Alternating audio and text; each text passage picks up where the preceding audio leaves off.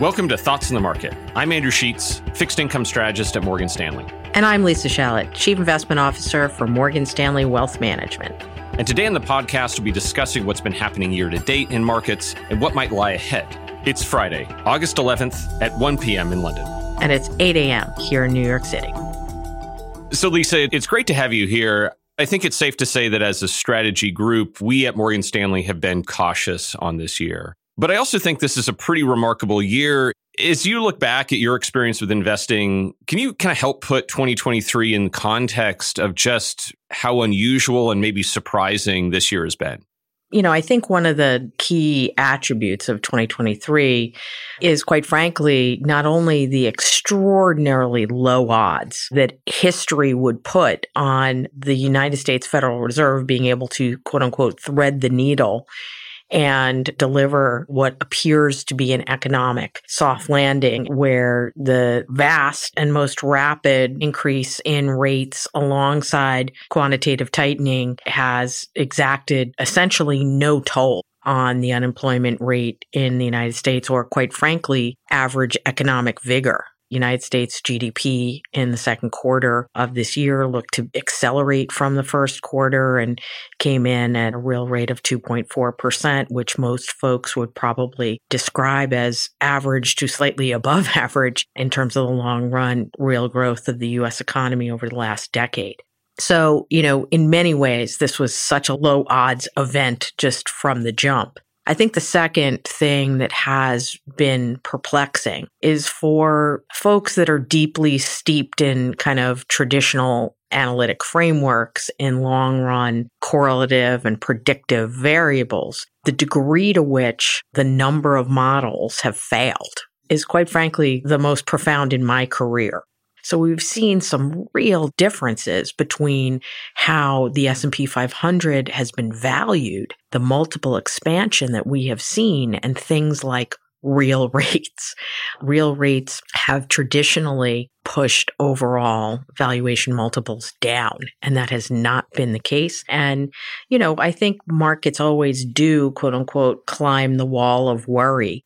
But I think as we, get some distance from this period, I think we're also going to understand the unique backdrop against which this cycle is playing out, and, perhaps gaining a little bit more of an understanding around how did the crisis and the economic shocks of COVID change the labor markets, perhaps permanently. How did the degree to which stimulus came into the system create a sequencing, if you will, between the manufacturing side of the economy and the services side of the economy that has created what we might call rolling slowdowns or rolling recessions that, when mathematically summed together, obscure some of those trends and absorb them and kind of create a flattish or soft landing as we've experienced. How are you thinking about the valuation picture in the market right now? And then I kind of want to get your thoughts about how you think valuation should determine strategy going forward.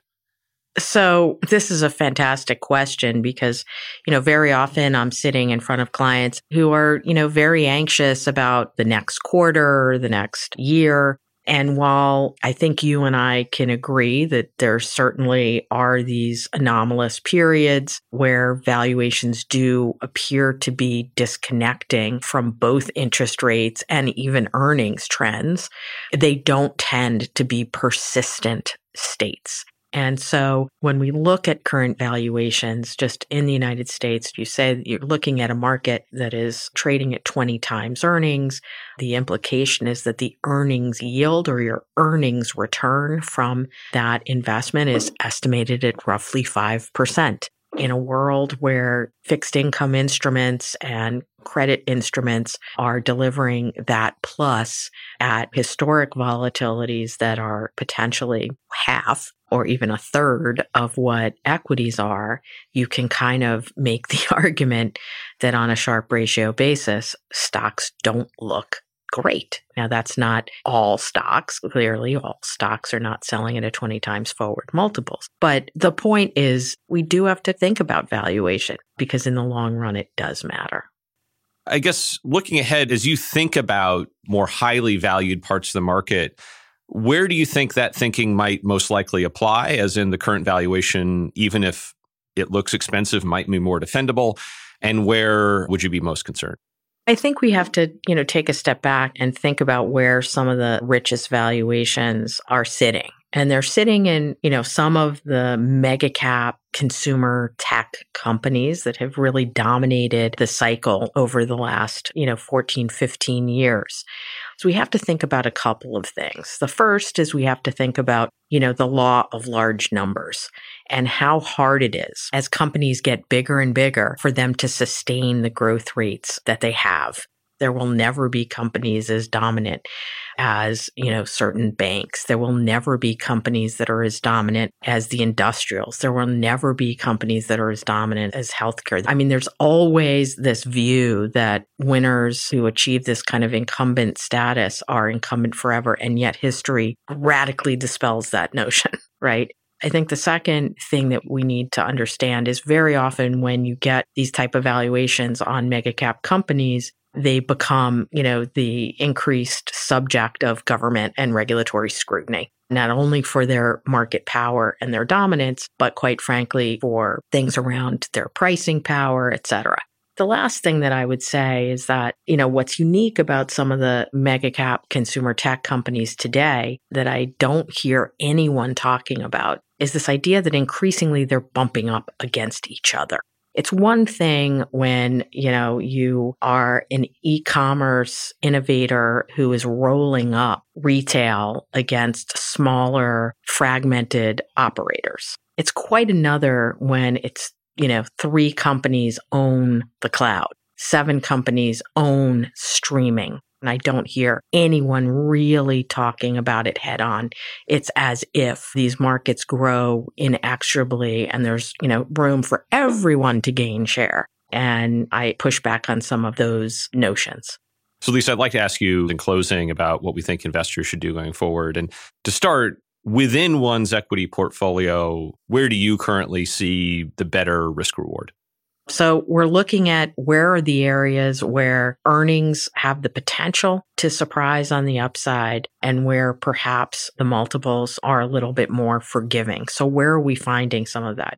Number one, we're finding it in energy right now. I think while there's been a lot of high-fiving and enthusiasm around the degree to which headline inflation has been tamed, I think that if you, kind of look underneath the surface, dynamics for supply and demand in the energy complex are beginning to stabilize and may in fact be showing some strength, especially if the global economy is stronger in 2024. A second area is in some of the large cap financials. I think that some of the large cap financials are underestimated for not only their diversity, but their ability to actually have some leverage if, in fact, global growth is somewhat stronger. We also think that there may be opportunities in things like residential REITs. There's been, concern about that area, but we also know that the supply-demand dynamics in U.S. housing are, in fact, quite different this cycle. And last, but certainly not least, I think that there are a series of themes around fiscal spending, around infrastructure, around decarbonization, around some of the reconfiguration of supply chains that involves some of the less glamorous parts of the market, like utilities, like, some of the industrials companies that have some very interesting potential growth attributes to them that may not be fully priced as well. Lisa, thanks for taking the time to talk. Absolutely, Andrew. Always a pleasure. And thanks for listening. If you enjoy Thoughts of the Market, please take a moment to rate and review us on Apple Podcasts. It helps more people find the show.